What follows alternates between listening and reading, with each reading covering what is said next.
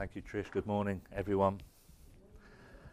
Yes, if we can turn to that passage, or a few church Bibles being handed out if you'd like one. If you just want to sit back and listen, that's fine.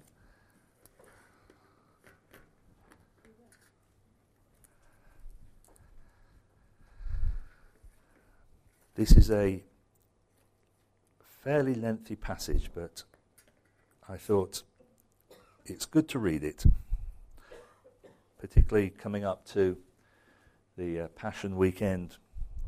It might be good, if you're in the habit of reading the Bible yourself, to set apart some time this week and just read the, as it were, the road to the cross, something the Lord went through.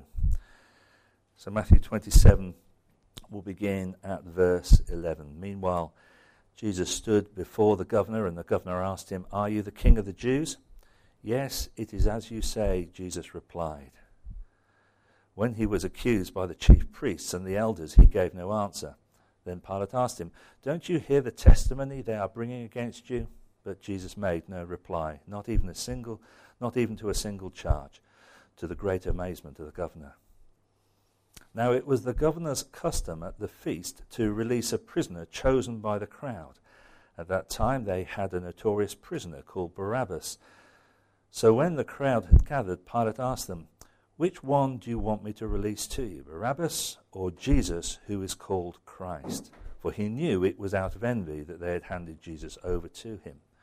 While Pilate was sitting on the judge's seat, his wife sent him this message: "Don't have anything to do with that innocent man, for I have suffered a great deal today in a dream because of him." But the chief priests and the elders persuaded the crowd to ask for Barabbas and to have Jesus executed. "Which of the two do you want me to release to you?" asked the governor. "Barabbas," they answered.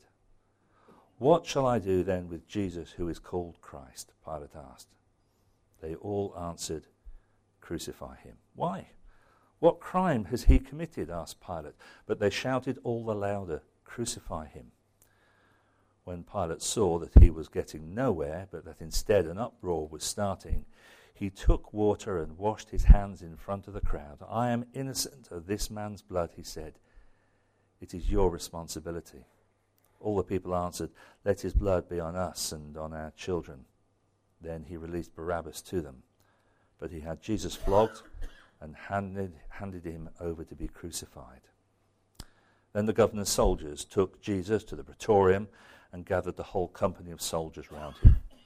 They stripped him and put a scarlet robe on him, and then twisted together a crown of thorns and set it on his head.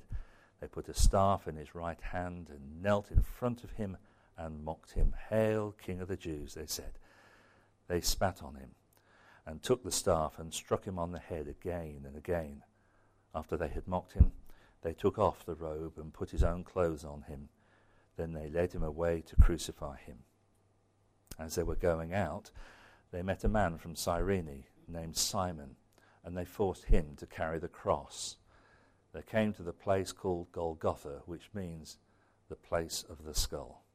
There they offered Jesus wine to drink mixed with gall, but after tasting it, he refused to drink it. When they had crucified him, they divided up his clothes by casting lots. And sitting down, they kept watch over him there. Above his head they placed the written charge against him: "This is Jesus, the King of the Jews." 2 robbers were crucified with him, one on his right and one on his left. Those who passed by hurled insults at him, shaking their heads and saying, "You who are going to destroy the temple and build it in 3 days, save yourself. Come down from the cross if you are the Son of God." In the same way, the chief priests, the teachers of the law, and the elders mocked him. "He saved others," they said, "but he can't save himself. He is the King of Israel. Let him come down now from the cross, and we will believe in him. He trusts in God. Let God rescue him now if he wants him, for he said, 'I am the Son of God.'" In the same way, the robbers who were crucified with him also heaped insults on him. From the 6th hour until the 9th hour, darkness came over all the land. About the 9th hour, Jesus cried in a loud voice, "Eloi, Eloi, lama sabachthani," which means, my God, why have you forsaken me?" When some of those standing there heard this, they said, "He's calling Elijah." Immediately one of them ran and got a sponge. He filled it with wine vinegar and put it on a stick and offered it to Jesus to drink. The rest said, "Now leave him alone. Let's see if Elijah comes to save him." And when Jesus had cried out in a loud voice, he gave up his spirit. At that moment, the curtain of the temple was torn in two from top to bottom. The earth shook and the rocks split. The tombs broke open, and the bodies of many holy people who had died were raised to life. They came out of the tombs, and after Jesus' resurrection, they went into this holy city and appeared to many people. When the centurion and those with him who were guarding Jesus saw the earthquake and all that had happened, they were terrified and exclaimed, "Surely he was the Son of God." Many women were there, watching from a distance. They had followed Jesus from Nazareth to care for his needs. Among them were Mary Magdalene, Mary the mother of James and Joseph, and the mother of Zebedee's sons. Amen. A somber reading. If we were to play that game that is sometimes used as an icebreaker or sort of a parlour game, where somebody gives you a subject and then you go around the room and you have to come up with words or phrases that are related to that subject. For example, if you did the game with football, you then have to come up with anything to do with football, and the idea is that if something's repeated, then you're out, or if you can't think of something, then you're out. If you had to do that with the subject of football, you could go on forever, couldn't you, before you repeated anything. You could come up with dozens of players, hundreds of teams, or perhaps it's hundreds of teams and dozens of players, and football grounds, and then you could go to the rules of the game and all sorts of details to do with the whole game. And you could play that game for a long time, and then eventually somebody might actually mention a football. All right? Because it's possible to talk for hours about football and never to talk about a football. But you know, you could get the 22 best players in the world together in the best stadium that the nation has to offer and fill it with tens of thousands of passionate supporters and get the best referee and officials in the land there with his whistle and blow the whistle. But if there isn't a football there, you wouldn't have much of a game, would you? Now, I hope you don't think I'm trivialising it, but if you were to play that parlour game and say, right, give me things to do with Christianity, again, you could spend a long time talking about all the different aspects of Christianity, whether it's the new Pope or the new Archbishop or the Bible or all sorts of things. But if you didn't mention the cross, then actually you'd be missing the main point of Christianity. Because just like a football is essential to a game of football, the cross of Jesus Christ is at the very heart of Christianity. I don't know who said this. I haven't managed to find the author of the quote, but I think it's so right. It's only part of a quote, actually. But you have not understood Christianity at all until you understand that at its heart is the cross. It's the very heart of the Christian faith. And you can see this, that as you follow some of the teaching and the writing of the early church, how much the cross was central to their thinking and to their proclamation as well. The Apostle Paul, one of the early founders of the Christian church and who gave us so much of our thinking and theology, said things like this, that we preach Christ crucified. Yeah?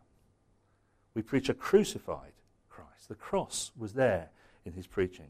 I don't want to boast in anything else, he says, apart from the cross of our Lord Jesus Christ.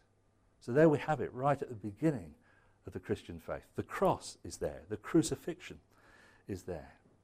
And as you trace Christianity through history, you can see how much the cross is prominent in all that the church used to do. When churches began to be built, and you'll see this today if you go into a traditional church, you will see at the front of the church there is an altar, and what is on the altar? There is a cross. If you were to look at many church buildings as to how they're built and look at them from above, a bird's eye view, they're often built in the shape of a cross. What is the symbol of Christianity? It could be a Bible, it could be a light, it could be a manger, but what is the symbol, the brand, the logo of Christianity? It's the cross. And today, what has got many Christians into trouble because they wear it in their workplace, it's a cross. The cross is there. Now, why is it so significant? Why do we as Christians bang on about the cross? Isn't it a little strange that we make so much about the implement that was the form of execution for our founder? Surely, wouldn't it be more positive to make so much about some other aspect of the life of Jesus? Why is it that so much of the biographies that we have about Jesus are given over to events that surround his death and his execution on the cross? Why is the cross so important? Well, one of the exercises I'm going to ask the house groups to do, and you've got your notes given out with the notice sheet today, you will see, is if you were to put a phrase after or a word after he was and look through that passage, how many things could you see in that passage were done to the Lord Jesus Christ? Now, I've got a dozen here, and so this will help you for your midweek group, but you'll probably find more, and I'm not going to speak on each of these, I'm just going to highlight them. He was questioned, he was falsely accused, he was rejected, he was declared innocent, he was stripped, he was mocked, he was beaten, he was crucified. It's interesting in the narrative how almost quickly that just got, there they crucified him. That's all it says. He was insulted. He was forsaken. He was acknowledged to be the Son of God. He was watched not only by his enemy but by some of his friends as well. And you can probably find more. All sorts of things were going on at this moment when Christ was crucified just a few hours before as well. But what was really going on underneath the surface, as it were? What was going on that was different to perhaps any other miscarriage of justice in execution that you could pluck out from history? We know, if you know anything about history, there have been many people who have been falsely accused and have gone through a mockery of a trial and then ended up as a martyr for their cause. So you could perhaps apply a lot of these to other individuals who have died in horrific ways, just as horrific ways as execution by crucifixion. Well, you don't have to scratch, I believe, much below the surface to see something significant, and I believe something unique that was taking place during these very dark hours. And let's have a look at just a handful of these from the passage we've got before us. The first thing that was happening is, in a sense, inferred, but you get it from the narrative, and it's really there in verse 17.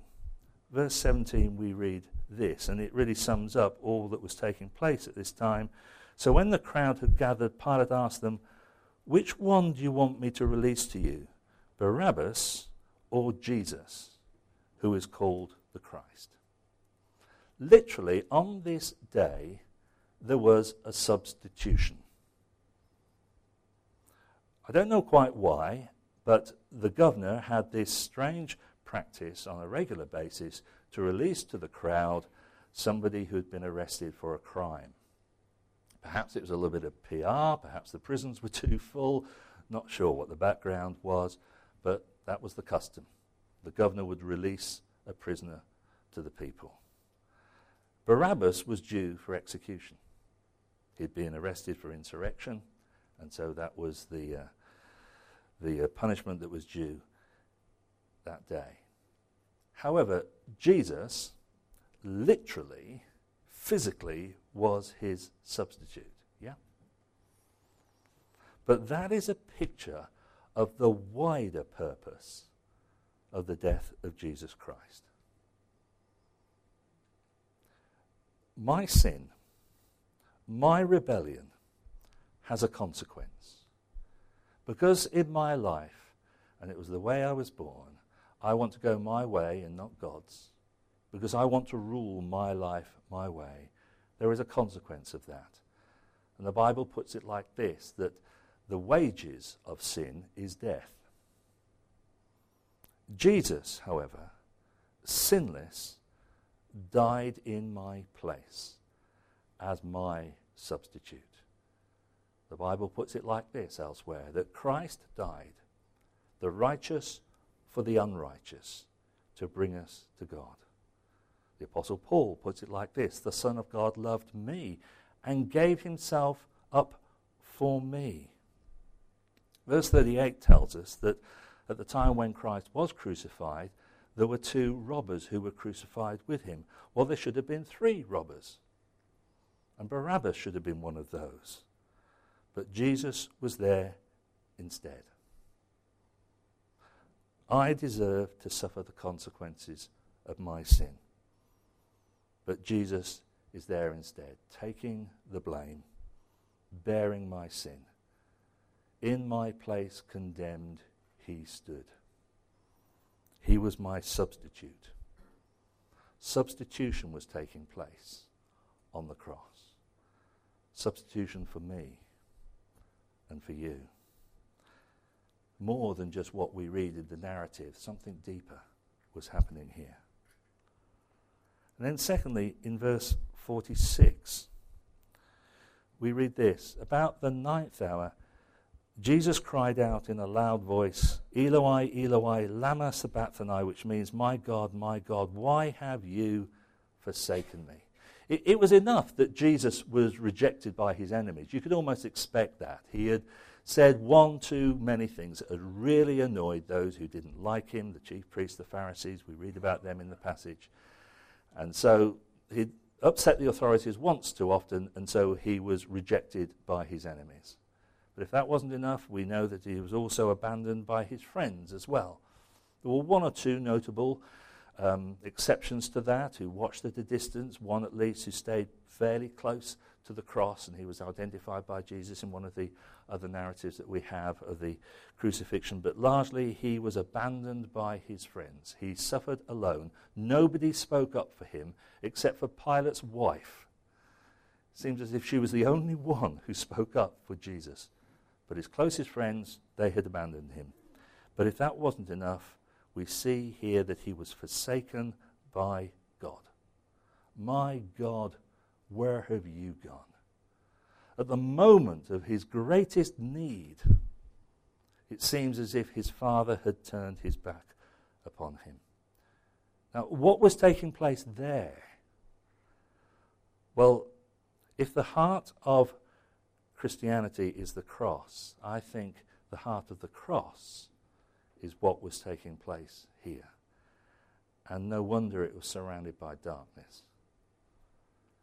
I do not fully comprehend what God was doing at this place. But in some of the songs we've already sung this morning, and in some of the readings that you can find in the Word of God that talk more about what was taking place on the cross, you will see that God was doing something awful, something terrible here. There's something about the anger of God being displayed at this moment when he turned his back upon his Son. There's something about the wrath of God. There is something about the justice of God. There is something about the vengeance of God. The fire of God is being burnt out on his Son. And there's one sentence in the Bible that in one way encapsulates it but doesn't tell the whole story, but when it says that God made him who had no sin to be sin for us. That's what was taking place. Jesus was forsaken. Jesus was cut off from his God so that you and I need not be. Or if you want to know how awful sin is, we need to look at this moment of the crucifixion of Jesus Christ. It was dark, it was bleak, it was terrible. And Jesus was taking the full force of it. He was paying the full price of the consequences of my rebellion, of my sin, so that I needn't take it myself. it was terrible. Terrible. So substitution was taking place on the cross. Separation was taking place on the cross. And I'm not a slave to alliteration. I couldn't think of another S. But reconciliation was taking place on the cross. We read that in verse 51. Verse 51. And we have a trilogy of events that took place at the moment Christ died. Verse 51, at that moment, the curtain of the temple was torn in two from top to bottom. The earth shook, and the rock split. The tombs broke open, and the bodies of many holy people who had died were raised to life. They came out of the tombs, and after Jesus' resurrection, they went into the holy city and appeared to many people. The death of Jesus Christ literally shook the earth, but it also disturbed another world as well. And temporarily, for a moment, access between two worlds was possible. It just shows how significant the death of Jesus Christ was, that it shook all of creation in every possible sense. Now, don't ask me to explain what was happening when these bodies of the holy people were walking. Roger knows all about this. He doesn't, because Roger and I have often spoken, what was going on here? I don't know what was going on, but it shows the significance of the death of Jesus Christ, that it shook all worlds completely. It literally shook this one. It shook another world as well. But another strange event took place. And we have that at the beginning. At the moment that Christ died, the curtain of the temple was torn in two from top to bottom. The writer here, Matthew, suddenly switches to just a few hundred yards away to the Jewish place of worship, the temple. And you need to understand a little bit about how the temple was constructed to see the significance of what Matthew has recorded here. I said in my introduction that Christian places of worship are often built in the shape of a cross, if you were to look from the top. Well, of course, the temple wasn't built in the shape of a cross. It was built in a similar way. A picture I often use is, you know, Russian dolls, where you have one doll inside another doll inside another doll. Well, it didn't look like a doll, but it was a building that was made of concentric buildings, one inside another inside another. They weren't all covered, but the temple, in its biggest sense, were lots of places within places within places within places. And if you went up to Jerusalem, doesn't matter who you were, what religion, what God you believed in or didn't believe in, and you wanted to visit the temple in Jerusalem, you could. Well, to a certain degree. You could go into what was called the court of the Gentiles. And anybody could go in there and admire part of the building. But if you wanted to go a bit further in, you had to belong to the Israelite nation, to be a Jew. So you could go in a little bit further, but everybody else was excluded. But if you wanted to go in a little bit further, because even then you weren't at the heart of the place of worship, you had not only to be a Jew, you had to be a woman. Sorry, ladies, that's the way it was. But even then, even if you were a bloke and you were a Jew, you couldn't go any further because you had to belong to a special family to get a little bit further into the center of the temple. Not only did you have to be a Jew, not only did you have to be male, you had to belong to the Levitical family, to be a priest. But even then, you couldn't get to the very heart of the place of worship, where it was thought that God lived. The holy place, the most holy place. And it was separated from the rest of the temple by this great big curtain. To call it a curtain, it was almost like a carpet. It was thought to be a couple of inches thick. It hung there for centuries, and it separated the rest of the temple from where God was, the holy place. It didn't have anything written on it, but it might as well have had no entry, because you had to be a Jew and you had to be a male. You had to belong to the priesthood. And if you wanted to go behind this curtain, well, you were chosen. A special individual, just irregularly, was chosen to go into the very holy place, to have a conversation with God. That's how the temple was constructed. And what happened the moment Jesus died? That great big symbol of God is over there, distant, far from us, was torn in two from top to bottom. Can you imagine the sound that made? But did you see the significance of what took place? No longer is God distant, inaccessible. Reconciliation now. A relationship with God is possible. Why? Because of the death of his Son, Jesus. That is why we make so much about the cross. God is not a million miles away.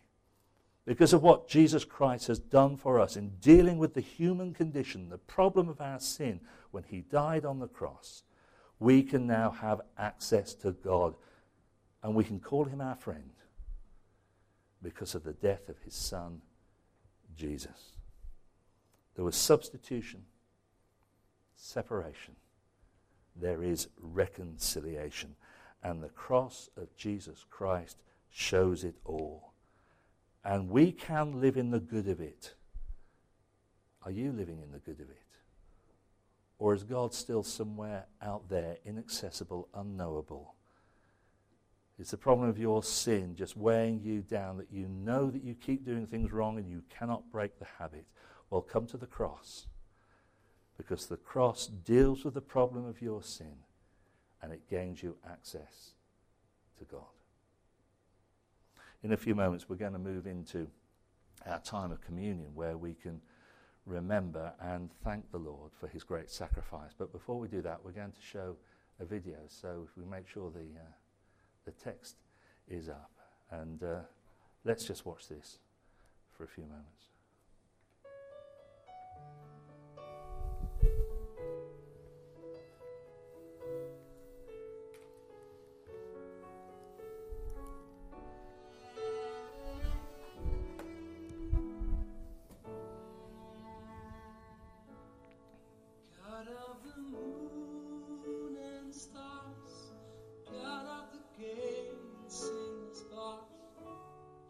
God of the fragile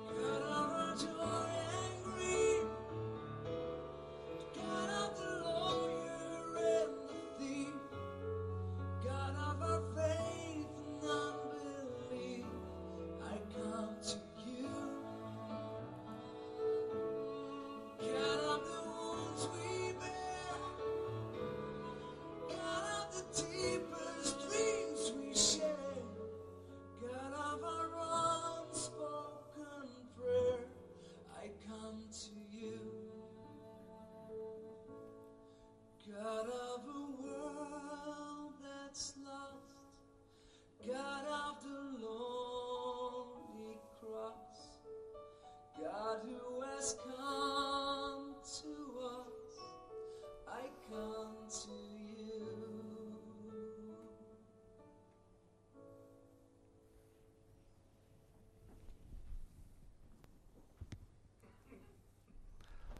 Let's pray together.